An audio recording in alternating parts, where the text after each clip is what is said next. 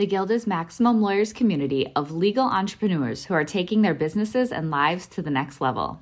As a Guild member, you'll build relationships, be held accountable, and learn strategies specifically designed to get you unstuck and accelerate your plan for growth. Members are also granted exclusive access to masterminds hosted around the country. Our next event is coming up, and we're heading to Scottsdale, Arizona. There's something truly magical about the power of these in-person connections where real-time breakthroughs happen. Picture this. You're surrounded by like-minded law firm owners tackling your business and mindset challenges together. The energy is electric, the insights are transformative, and the results are game-changing. Investing in yourself is the best decision you'll ever make. The knowledge, strategies, and breakthroughs you'll gain are priceless assets that will supercharge your practice and propel you forward. Join the Guild and secure your ticket to Scottsdale at the best possible price by visiting maxlawevents.com.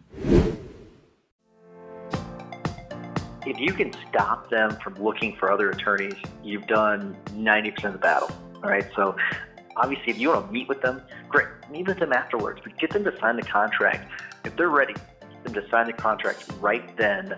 You can get the HIPAA release and all that kind of stuff signed later if you want to, but get that done because I think that's part of getting that sales process closed so that way you can get working on the case.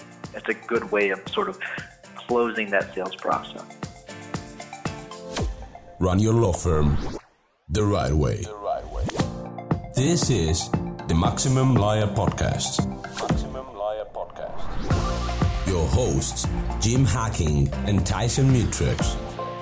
Let's partner up and maximize your firm. Welcome to the show. You're back on the Maximum Lawyer Podcast. I'm Jim Hacking. And I'm Tyson Mutrux. What's up, Jimmy? I'm in Kansas City, Missouri. I had a naturalization interview this morning, and I have an asylum interview this afternoon. So you and I have not had one of our own podcasts without guests for a while. I thought that we could check in on what's going on with both of our practices, talk a little bit about Max Law, and then get into our topic today, which is going to be a good one. I love it. So it's interesting. I don't know if we've talked about this before, but I think it'd be really funny since you travel all over the country, is if you had on your home screen, like, where in the world is Jim? And, you have, like, a little bitty tiny Jim on a map. And, today would be Kansas City. A couple weeks ago you were in San Diego or wherever the hell you were. You were in New York not too long ago. I think it'd be so cool to have a little thing, little bitty Jim all over the world, a little map. That'd be pretty cool. That'd be fun because, usually in our office we have about 10 or 11 interviews a month. And this month, I counted them out yesterday, we have 24 interviews this month. So either something crazy is going on or the USCS is trying to finally move cases. But between the 3 attorneys and the 2 that are waiting to see their bar results, we're going to be pretty busy this month. What's up with you? Things are really busy. We're hiring 2 new employees. We're hiring a legal case manager. We're hiring a paralegal. We are looking for office space because we're out of space. It's been pretty hectic. So we've got a case review meeting tomorrow where we're going to try and go through all of our cases. I'm not sure we're going to get that done, but things are really, really busy. It's busy is a good thing, but we're trying to make sure we stay ahead of the curve. So what about you?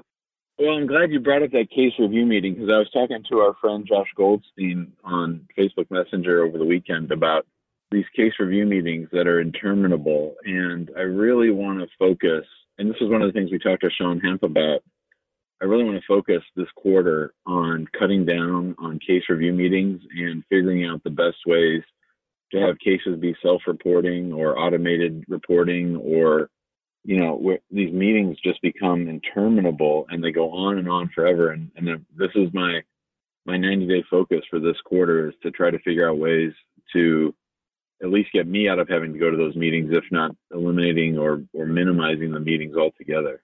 So, it's interesting. I feel the same way about this. We had this influx of cases that we didn't really expect to get the number that we got, and we just kind of got behind on some of them. I think this is almost a catch-up meeting, to be honest with you. We don't do a lot of the case management meetings, but I completely agree with you. I don't think they should be completely necessary, and I think people like John Fisher might completely disagree with that because he's a big fan of meetings, but I think he's more of a fan of the maintenance meetings, if you know what I mean, like the daily meetings, the one weekly meeting at the beginning of the week, the one weekly meeting at the end of the week.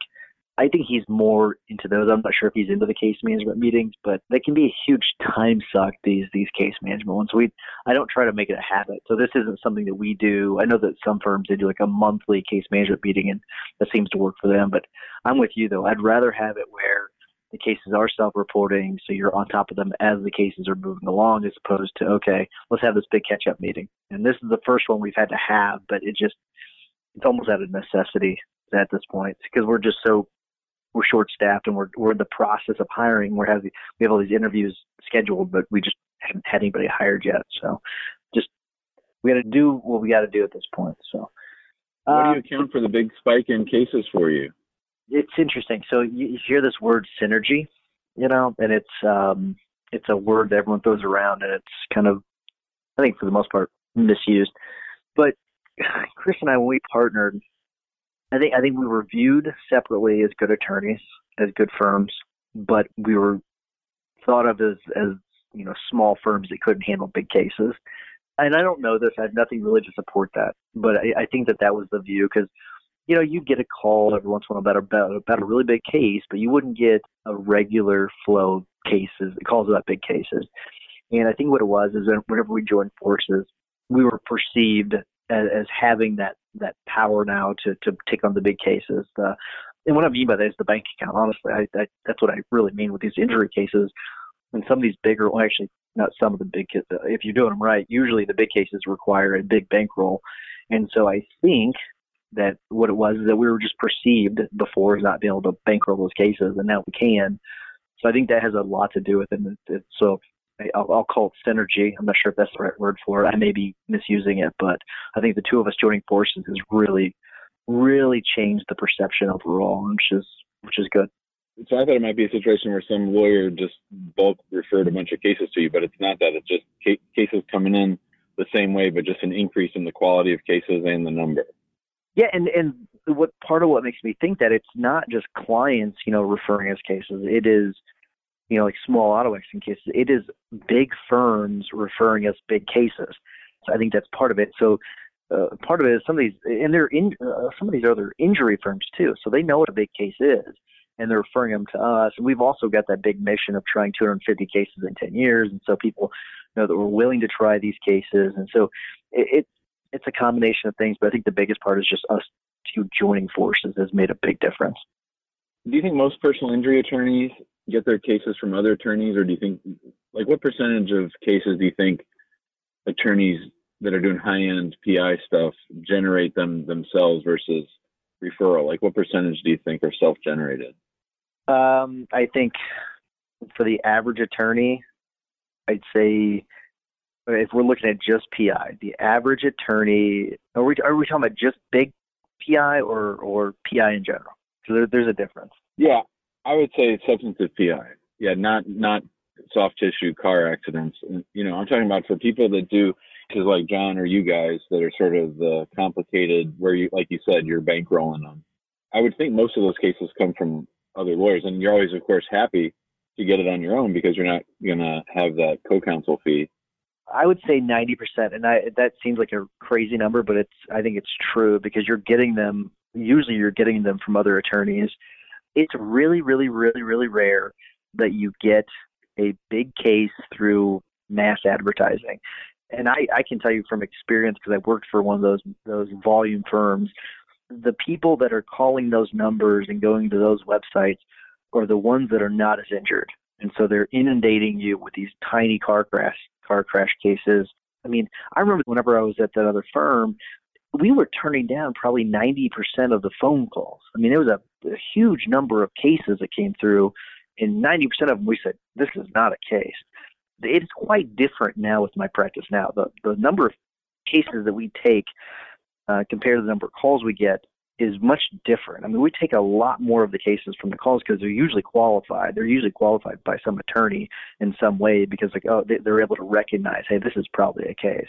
Now, do we get the junk ones too? Occasionally, yes, but it's not to the same extreme. I mean, you get with the volume practices, and I'm sure there's PI attorneys that are listening to this, they can vouch for that. You get a lot of bad calls, a ton of bad calls at volume practices, which is, it's part of it. That's part of the mass advertising. If you mass advertise, you're going to get a bunch of those calls and a bunch of junk calls no matter what. So, no, for the big PI, though, you're getting the vast majority of them through referrals, usually from referrals from other attorneys. I know you've probably spent a lot of time thinking about this, and we've obviously talked about it on the show before with prior guests, but I think that might make for an interesting episode. Try to figure out, if the majority of our cases are coming from other attorneys, is there a way that we could sort of sift and sort out the bad cases or the non-cases without as much human interaction in a way that sets us up for more self-generation cases? Does that make sense?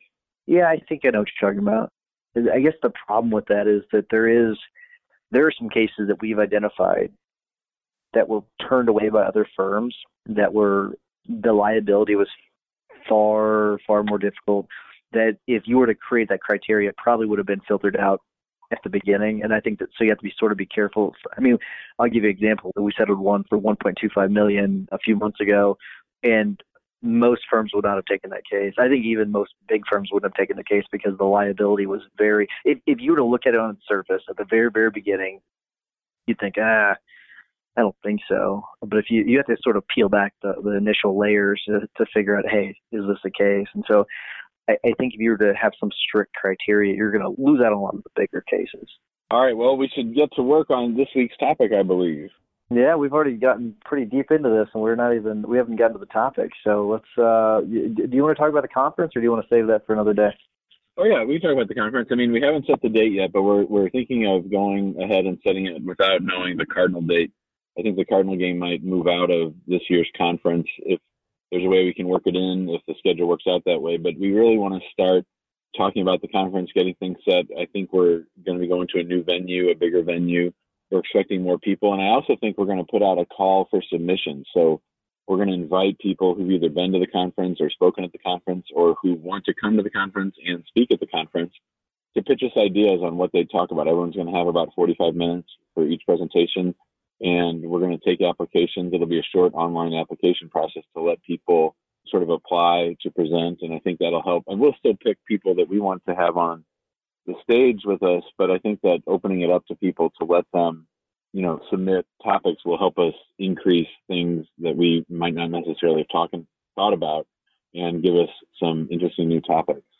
Yeah, we're expecting, not expecting, our goal, I'm going to go ahead and say what our goal is we want to get 250, which is a substantial increase from last year. But I think after talking to the people that went last year, they really got a lot of benefit from it.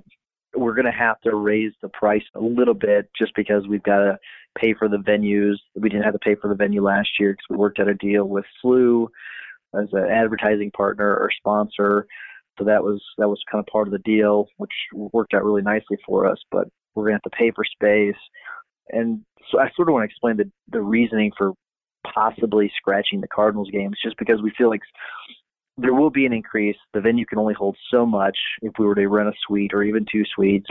And so some of the people that didn't get to go to the Cardinals game sort of missed out on a lot of the conversation and the experience. And so we don't want that to happen next year. And so we want to have sort of a built-out experience from start to finish. We're adding it to making it 2 days instead of a day and a half.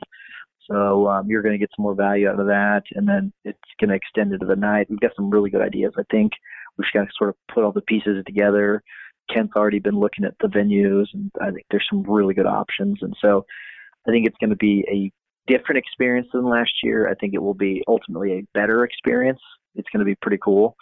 And I loved last year. I thought last year was amazing, and I think a lot of the listeners did too, the people that attended. So it's going to be a lot of fun. I know people are sort of begging us for that date. We've got to get that date hammered out. We're trying to figure it out. But people have suggestions on dates. Feel free to fire it away at us, and we'll try and, I wouldn't say we'll try and accommodate, but we'll try and find a date that works, because something that I don't know if most people realize is we've got to sort of figure out the dates that other conferences are having their conference, so we don't have it on the same date, and just trying to coordinate a lot of things. It comes to graduation weekends and a lot of other weekends that we hadn't really going into last year thought about, and so we're trying to make sure we don't fall on one of those weekends, because I think last year, Jimmy, we were on a graduation weekend, and so a lot of people weren't able to come. So, but anyways, more to come about the conference. So let's get going.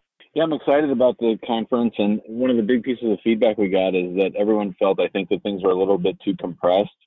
I think they really liked the interaction at the Thaxton and at the Cardinal game. I think opening up the nighttime stuff to everybody will be beneficial. I think everyone was looking for a little bit more one-on-one interaction, a little more breaks in between. I think our vendors would like a little bit more foot traffic. So we're excited. It's going to be great. I'm already working on my presentation. I think I know what I'm going to talk about. So let's roll into today's topic, which is the sales prevention department. Now, this is a phrase I'd love to throw at my wife, who I work with, because every now and then she has a client who's sitting in front of her, and for whatever reason, she decides to tell them to come back and sign the contract and pay later. So I always tease her about being the chairwoman of the sales prevention department. But the phrase comes from Dan Kennedy, and I heard him say it in a podcast once about just sort of the things that people do to prevent sales. And so sometimes I'll be at a restaurant or I'll be at a store, and a salesperson will do something dumb, and I'll go, oh, they must be part of the sales prevention department. So what we wanted to do was to come up with a list of our top 10 things that we think, Tyson and I, about ways lawyers or law firms prevent the closing of sales. And so we're going to get right into it. And the first one comes from me, and it's about not having a live and empathetic person answer the phone. So I think we've talked about this before on the show, and we've talked about it at the conference, that really getting someone who's good at answering the phone and empathetic, and who's not just trying to click boxes or fill out a form or take down someone's phone number, rushing on to the next call. I think that any investment that you make in your phone intake, whether it's hiring an outside company like Ruby or Smith AI or Centex, that when you do things like that and you get people who can handle a number of calls at the same time and can do so well, can get down the important contact information to retain all the contact information, that all that money is very well spent, and it's always going to come back to support you. You might view it as an expense, but really it is an investment. If you spend, say, $2,000 a month on phones, and whether that's for a person or for a service, or $3,000, that's money that hopefully is going to come back to you at least 2 times over, if not 10 times over. So I just can't understate the value of having someone who knows how to talk to clients about their problems and sympathize with them, because that's what those callers initially want. I 95% agree with you, probably 98% agree with you. Okay. I want to make sure that 2% is a very, very small percentage. So 98% agree with you.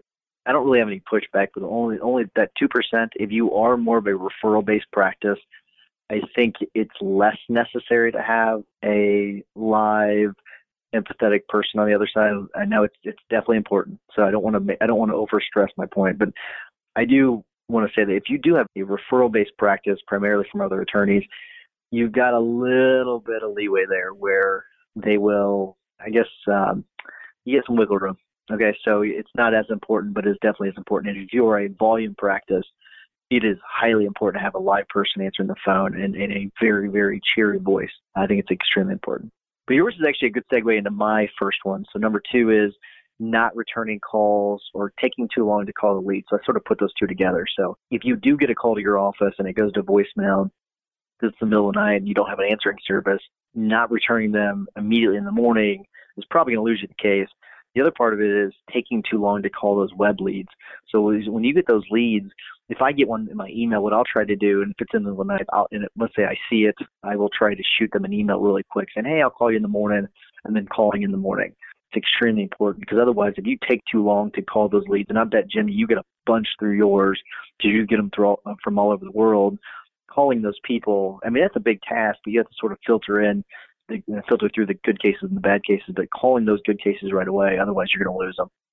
When I went to the last mastermind with John Fisher at Seth Price's office, Seth told me a story about how he had gotten a referral for his father, who's an attorney, and he'd called his father in New York and sent the referral on, and Seth checked back on like Tuesday, and his father had not gotten the chance to call the person back. And of course, when the firm called back on that Tuesday, the person had already moved on. So I think that was a valuable lesson for me. It's something that sort of, when I think about that, because when you think about all the money that you spend to get the phone to ring, to not maximize what happens after when the phone rings, it's just wasted money, and it's just like throwing cash down the garbage chute. So this one stuck out for me.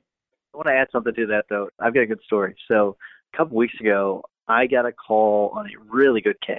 When I say really good cases, I'm not talking like a multi-million-dollar case. I'm talking about a couple $100,000 case, though. So pretty good fees to the firm.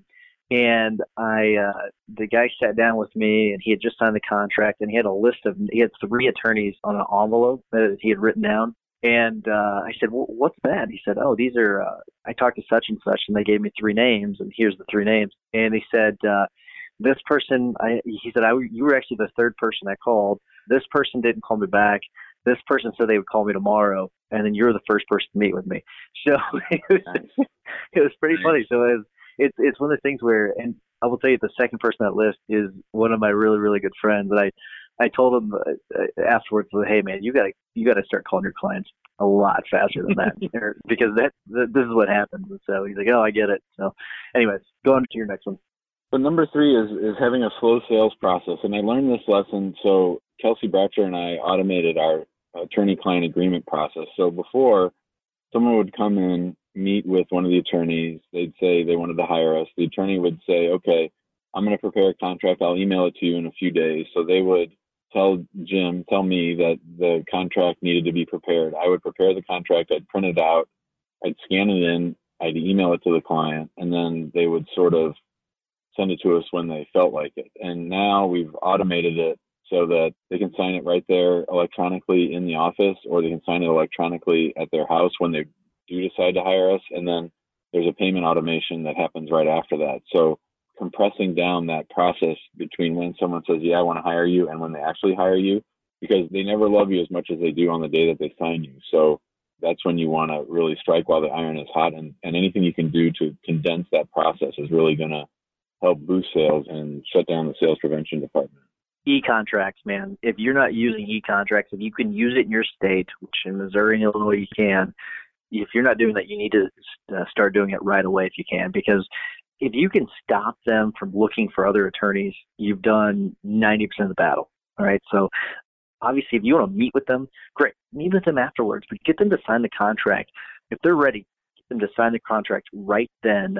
You can get the HIPAA release and all that kind of stuff signed later if you want to, but get that done, because I think that's part of getting that sales process closed, so that way you can get working on the case. And that's one way that we sell it over the phone when it comes to getting them to sign the e-contract. Say, hey, listen, we can meet in person, or we can do most of this over the phone, and we can meet later. I'm gonna leave it up to you. But if you sign right now, what we can do is I can get started on the case right away. But and I say, Missouri Bar doesn't let me on a contingency fee agreement work on your case until it's under contract, and so I can start getting in touch with the insurance company and requesting your medical records right now if you sign the contract, and that usually works. And then we usually meet later on down the road. But it's a good way of sort of closing that sales process. All right, so number 4 is mine, and it's being too salesy, aka too much whiskers. We've talked about cheese and whiskers before, and you have to really sort of, when you're meeting with these clients, I think it's really important when you're on the phone, just not selling yourself too much. I think they can almost sort of smell that whenever they're on the phone with you, because they're used to being sold all the time. And I think trying to sell yourself or your firm way too much, red flags are going to start popping up, and they're going to start saying, I don't know. I want to talk to other people. Maybe I need to talk to my spouse, whatever it may be. I need to talk to my friends. So I think if you're being too salesy over the phone, or even in any of your advertising, I think it could really hurt you. For sure. I think lawyers, when I go out of town, we drove up to Chicago to see Monty's mom, and the billboard after billboard, it's just so passe and so overdone, the billboards and the messaging and the salesness. And there's some lawyers who act like we're a profession and that we should be professional, and then there's others who just go way off the deep end and just sort of over the top stuff. And so I think that being balanced and being informative, and certainly you can tout your own horn, but you don't have to do it in a way that sounds like a used car salesman. For sure. All right, buddy, what's number 5?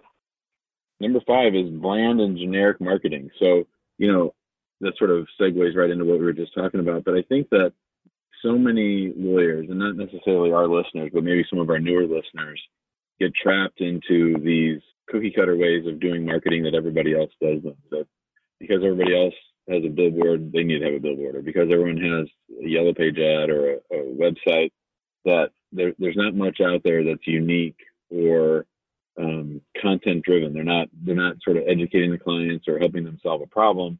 It's all about me, so many years of service. We've been doing this for so long. We're the experts. We'll fight for you. We care about you. These kinds of marketing messages are sort of way overdone and do nothing to help you distinguish yourself. And so, good marketing should be about getting the clients to raise their hand and letting you know that they're interested in what you have to offer. And so I think that too many times lawyers and marketing people that try to help lawyers just do the same thing as everybody else, and there's not much individuality baked into their marketing. That's such a good one. It's such a basic one.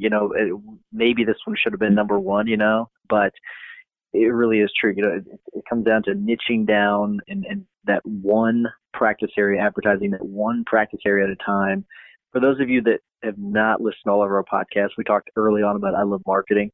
Go back, and I don't know what Jimmy, if it's their episode number 6 or whatever it is, where they talk about just basically the sales process and about picking that one practice area or that one topic to advertise for.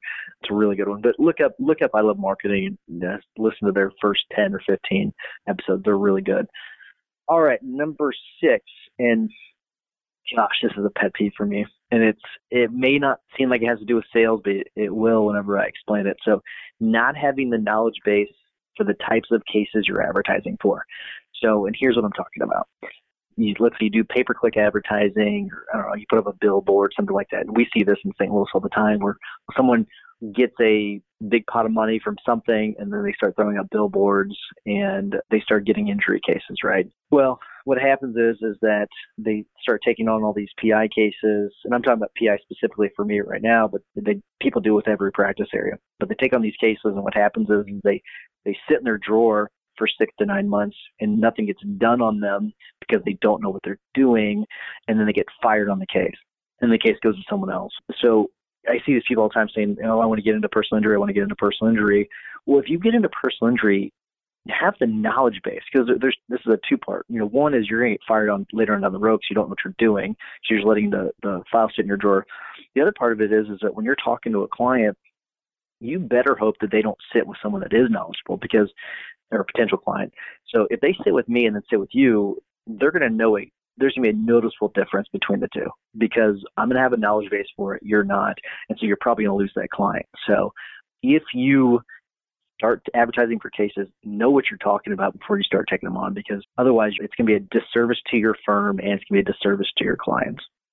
So back when I was still doing all kinds of different stuff before I started to niche down, I had someone sitting across from me whose father had gotten run over by a big semi truck, and I tried to sign up the case myself, and I should have sent it to John Simon or to Gary Berger, and I didn't, and of course he didn't hire me. And so I thought, when I saw this in your notes, that putting aside, of course, the ethical obligations of being able to know how to do the case, and like you say, the ability to handle the case and not just stick it in the drawer until you get fired, I think you're talking about the actual sitting across from the client. So I had an interesting take on that. So last week or 2 weeks ago, I met with a doctor who's here on a J1 visa, and getting a green card for doctors have their own special set of rules. And we've all had times where we met with clients and we thought we could sort of talk our way through it or sort of show that we know what we're talking about. Well, I just flat out said to him, even within immigration, which is its own specialty, that there are immigration lawyers who specialize in this. I'm just going to refer you to her. I refunded his consult fee. I got her on the phone. I set up the consult for them, and I was happy to do it just because I'd much rather stay in my lane, do the things that I'm really good at. And from a marketing standpoint, from an ethical standpoint, and from a future headache standpoint, nobody wants to have those files that sit in the drawer. And so for all those reasons, I was glad to send him on his merry way to someone who's really going to be able to help him. And really, that's what it should be about, is, helping this person that's calling you. If if you don't have what it takes, you're better off just to sign up the case. If you want to take the case, sign it up and refer it out. That way you get paid on it. And that way, the client gets help as well. So, all right, Jimmy, take us to number 7. So number 7 is the lack of follow-up. So many people want to just focus on that time period to get the person to call, and then they try to push them to see if they're going to hire them. And then if they don't, they just move on and they just consider that to be a dead lead. And, we've talked many times on this show, and this is probably the thing I harp on the most, is that lawyers do a really poor job of follow-up, me included, we're really getting better at follow-up. We're making sure that we capture all the right contact information at the beginning, and now we're targeting people based on the topic area that they're interested in. And it doesn't have to be that sophisticated, but you have to be capturing all of their information, and you have to be contacting them on a regular or semi-regular basis, so that just because they didn't hire you immediately doesn't mean that they've hired someone. And as our friend Gary Falkowitz said when he came on the show, you've got to keep on them until they either hire you or tell you that they've hired somebody else and they don't need your services. So a lack of follow-up after an initial phone call is key. And we obviously talk a lot about automation on this podcast, about automating a lot of that stuff. And there's a ton of actually free services out there. There are ones you pay for, like Infusionsoft, but there's ways of actually doing that. Another way is just putting a calendar item when you're on the phone with the person, or whenever you get a message, just put a calendar for 2 days to follow up, or whatever timeline you want to put on it. So that's a good way of actually reminding yourself to follow up.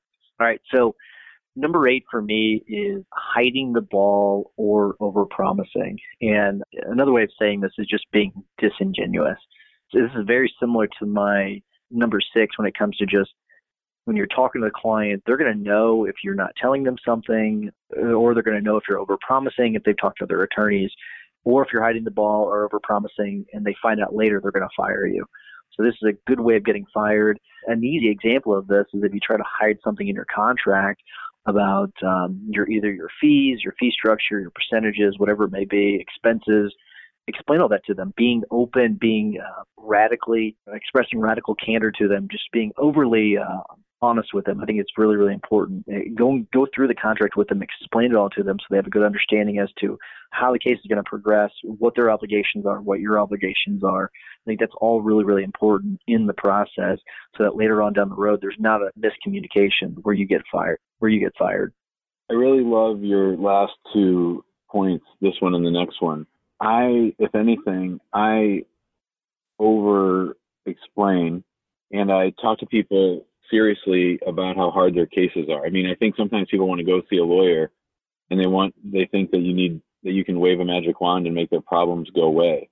And I try to be much more realistic with people. I try to downplay their expectations, not oversell the expectations. And I think people are surprised by that, and they're sort of like, well, no one really explained it to me that way before. And, I'll tell someone, I'll give percentage chances. I'll say, I think you have a 20% chance of winning or 30%. And they'll have lawyers who've promised them the moon. And I think that definitely builds credibility. And also, if you do succeed in helping them, then you're the hero because you've overcome these hard odds. I say it like I see it. I don't overemphasize or de-emphasize how hard it is. I just play it straight, and then let the chips fall where they may. And if they want to hire me, they hire me. If they don't want to hire me, they don't hire me. Yeah, and so it's funny. I get, and any of the PI attorneys on here will really understand what I'm talking about. You get the question all the time, well, what's my case worth? And I'll never answer it. I say, you know what? I'm never going to answer that for you. Or actually, that's not what I say. I say, I will not answer that for you at this time. I said, at some point, I'll give you a range as to what I think the case is worth when we're closer to settling. But it's like me trying to diagnose you as a doctor without seeing any of your diagnostic reports. And they usually get that because what happens is that some of these attorneys, they will promise the moon, and because they think that's what's going to get them the case. And I'll just say, respectfully, such and such may have said this, but it's hard for any attorneys to tell you what the case is worth because we haven't seen anything. And so the clients are like, oh, I get that. How are they able to actually tell me a number when they haven't really seen anything? And so if you're over-promising, if you're telling these clients numbers at the beginning, you're making a big mistake. And Jimmy, it's kind of what you're talking about, chances of winning is, I guess if you're going to give those percentages, guess low, because if you guess high, guess what you're going to be looking forward to at the end of the case? Maybe a bar complaint, or a bad review, because they're going to say, well, you told me at the beginning of the case, 20 or 50%, but we didn't win this case. Or let's say you told me 80% and we didn't win this case. Well, did you screw something up? I mean, is there something you did wrong in the case? And you'll never be able to meet those expectations. So it is a recipe for disaster if you oversell. But all right, so number 9, Jimmy, too hard to refer. So this is an old whipping boy of mine, something I talk about a lot on this podcast, and that is that when people aren't sure as to what you do, what services you provide, and I'm talking about other lawyers or other people in your area who, like if nurses or tow truck drivers or whoever that might, be good referral partners for you, if they're not crystal clear on what it is that you do, then it's going to be really hard for them to refer you. And remember, people don't make referrals to help you. No one wakes up in the morning and says, I think I'm going to refer a case to Tyson Mutrix today. People refer cases because it makes them look good. It makes them look like they have the connection. It looks like they're the people that are helpful. And so if it's too hard for you to be referred, if your contact information is not clear, if your practice area isn't clear, if you're not crystal clear on what it is that you do as a lawyer, then the people around you who might refer you things, they're not going to be crystal clear, and that leads to fuzzy results, which means no referrals. I love it. It's funny. So I clearly was not doing a very good job with a friend of the family who had sent Amy a message. Amy's my wife. Sent her a message the other day saying, "Hey, what kind of work does Tyson do?" And she had to tell him. So she's like, "Well, if it's another type of case, give Tyson a call because he can refer to someone that's good." But it's like, you know what? It's a good reminder. I need to make sure that people know what I do on a regular basis because they're going to forget, or maybe my message is just not clear enough. So I got to make sure I clarify my message. So I think that's really, really important. All right. So the last one, Jimmy, this one is, I think, really, really important for the young attorneys, the ones just starting out or the ones that are maybe not doing so hot right now, and you get a big case coming in. You cannot be afraid of walking away from the table. I think that people can smell fear. They know when you're nervous. They know when you're desperate. They know when you really, really need this case. And I think that when you're walking into that room with that potential client, you have to be willing to walk away from the table, because something that if you're afraid to walk away from the table, they're going to try and get your rates down. So if you take cash for your cases, if you have a flat fee, or if you have an hourly rate, they're going to try and work you down. I think you have to know what your rates are. You have to know what your fees are and stick to them. I mean, I remember one, Jimmy, you referred to me a couple years ago, and he's from another country. I can't remember which one it was, but he's used to negotiating. Okay, he's negotiating. And I remember I sat down with him, and he said, and Marwan was there. He was negotiating with me, trying to get my fee down, and I just wouldn't budge. And then finally, he eventually said, "Okay," and he shook my hand, and we had a deal. It was just kind of funny, but like you have to stick to your gun because they're going to know it. They're going to know. They're going to sense it. When I used to do criminal defense cases, and I'd have a big one come into my office, I remember early on, I was afraid to walk away from the table, so I was willing to budge, and they sensed that, and so they took advantage of it. I think it's important that you don't fall into that trap because you're going to leave a lot of money on the table if you do that. Yeah, and, I deal with immigrants every day, and immigrants love to haggle, but it really seems like over the last couple of years, just by being completely firm and never haggling, never giving anyone a deal, then people come to me knowing that I don't haggle. And I haven't really, it probably happens about once every 3 weeks. It happens so infrequently now that I'm surprised when people do it and I have to remember my lines. My line is, my wife works right down the hall. If I come home and tell her that I took less on a case, then she's going to brain me. And so I can't haggle. I'm not officially available or able to haggle. And so that just sort of cuts down on a lot of that stuff. And, the one thing I always say to clients is, if I'm willing to fold with you on what your request for the fee is, how do you expect me to advocate for you when we're dealing with the immigration service? If I'm not confident enough in standing up for myself and what I think, then how in the hell am I ever going to be able to do that for you?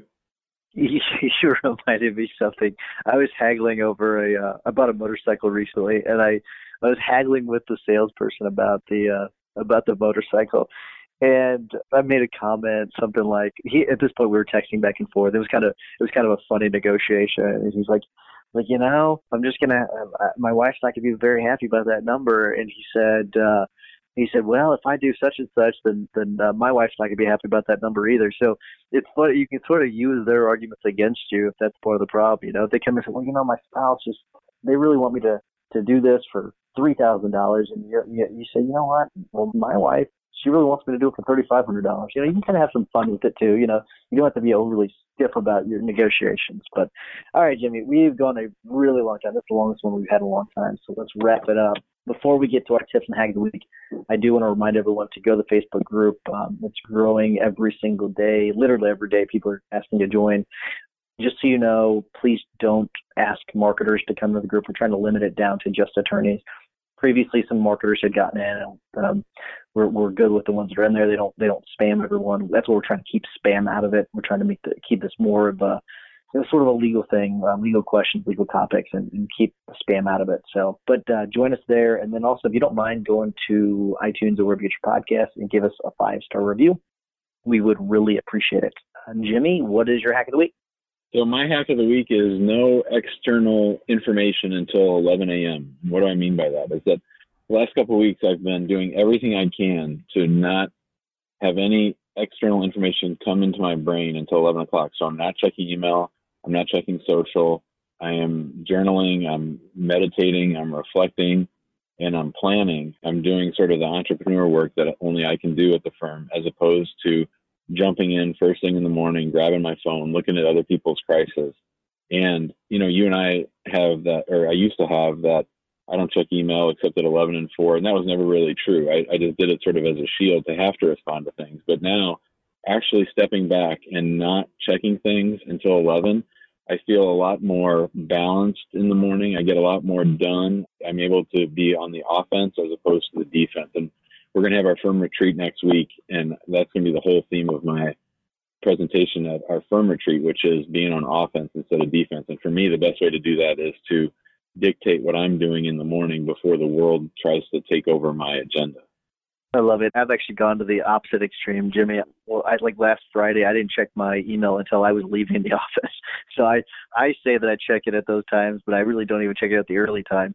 I just wait until the very last minute because I hate checking my email. So, but that's a good one. So my tip of the week actually has to do, my mother-in-law stopped by our house yesterday, and one of their family members had passed away last week. And so we were sort of talking about that, and he had made this comment about how he just wasn't ready to go. And then he died 3 hours later. And just how tragic, that was. And then she says, I don't know if I'd want to know that I was going to die, and I'm like, I was kind of thinking I think I kind of would. That way I could say goodbye to everybody. She's like, you know what? You should talk to every person as if you're never going to see them again. I was like, you know what?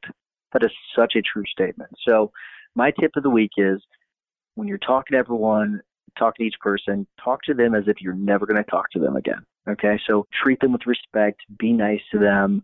Don't be a jerk. So that is my tip of the week, Jimmy. That was a great episode, Tyson. Glad we did that one. Really good. I think it was a little long, but hopefully people don't mind too much. We had a little bit extra information in there. So, all right, Jimmy, enjoy your day in Kansas City, and we'll see you soon. Bye, bud. See you, bud. Thanks for listening to the Maximum Lawyer Podcast. To stay in contact with your hosts and to access more content, go to MaximumLawyer.com. Have a great week and catch you next time.